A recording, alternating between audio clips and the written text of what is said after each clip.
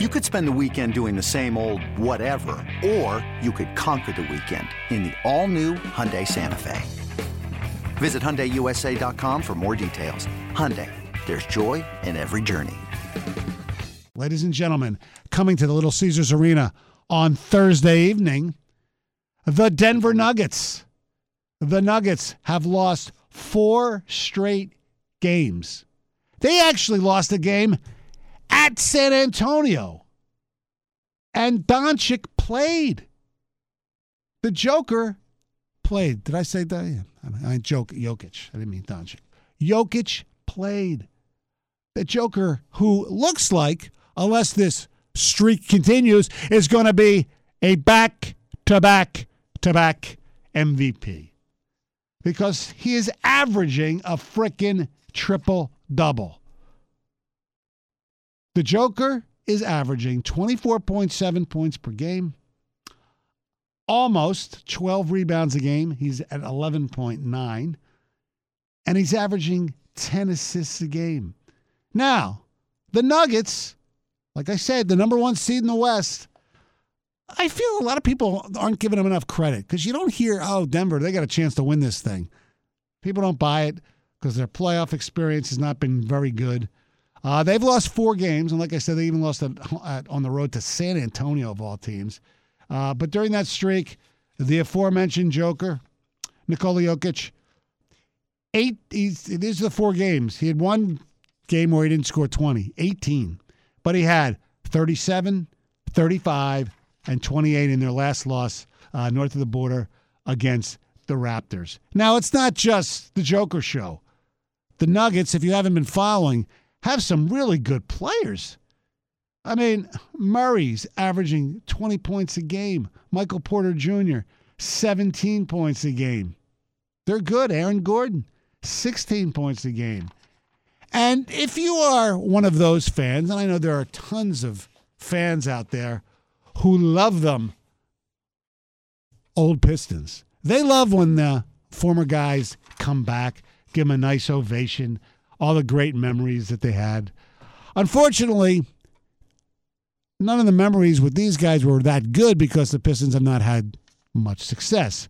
But when the Nuggets come to town, you know who's on that team? Kentavious Caldwell Pope. Bruce Brown, who was a favorite, one of Stan Van Gundy's good draft choices, a second-round pick. But he was a good pick. And he had some good years in New Jersey, among other teams. And you know who else is back in town? Another guy who actually played really well here. Probably didn't deserve all the money he got. And that would be the one, the only, Reggie Jackson. That's right. Reggie Jackson, no longer a Clipper.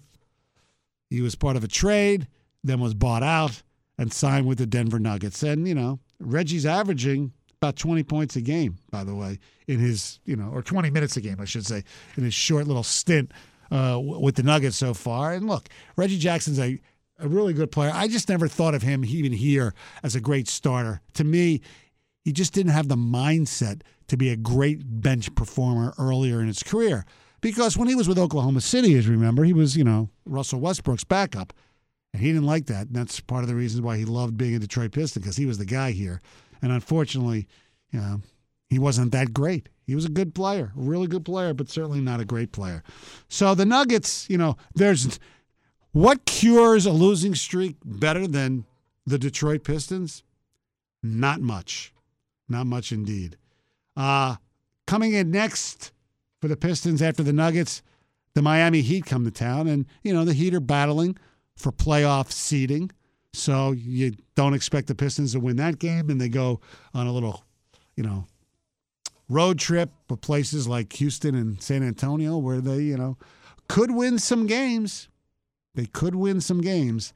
But like I said earlier, they're not going to win enough to get out of the third spot. And Charlotte's not going to lose enough to do that as well. Charlotte's going to win a couple of games.